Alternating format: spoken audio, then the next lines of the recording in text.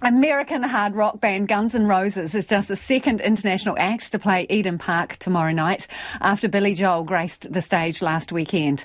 Opening for the Sweet Child O' Mine performers is the band born and raised in Aotearoa, who have gained international acclaim. Alien Weaponry is known for intensely energetic performances as they belt out heavy metal songs, often featuring lyrics in te reo. Tom Taylor spoke with them as they made their way from Wellington to Auckland.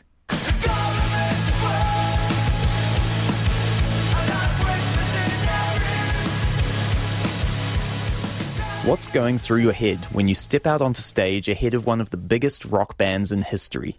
It's not a question many Kiwis can answer. But the three members of te reo metal band Alien Weaponry did just that at last night's Guns N' Roses concert in Wellington. Drummer Henry says he surprised himself with the way he felt before the show. We're very used to doing shows at this point, but I kind of felt the nerves again for the first time in a while, which is, good nerves. Gets you amped up for the show, gets you nice and excited. Guns N' Roses are on their first New Zealand tour since 2017, after COVID got in the way of planned dates last year. Henry says when Alien Weaponry's management brought up the possibility of an opening slot, there was no hesitation on the band's part. Near the end of the European tour that we just did, let us know, hey, you guys are playing with Guns N' Roses. How do you feel about it? Do you want to do it? And we were like, hell yes. Absolutely. Despite nerves and a delayed start due to issues with the PA system, Henry says once the performance got underway, it went off without a hitch. It's a tight set at just 30 minutes, and although he loves sinking into a longer performance, Henry says the energy they bring makes up for it. Especially the guys at the front, they're basically swinging their heads around the entire time if they're not singing, and I think all of us are feeling it a lot this morning, the sore neck.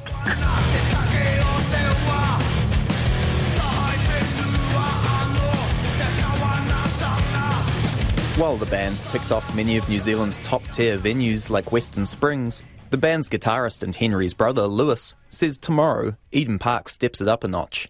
Lewis is humble about his band's success.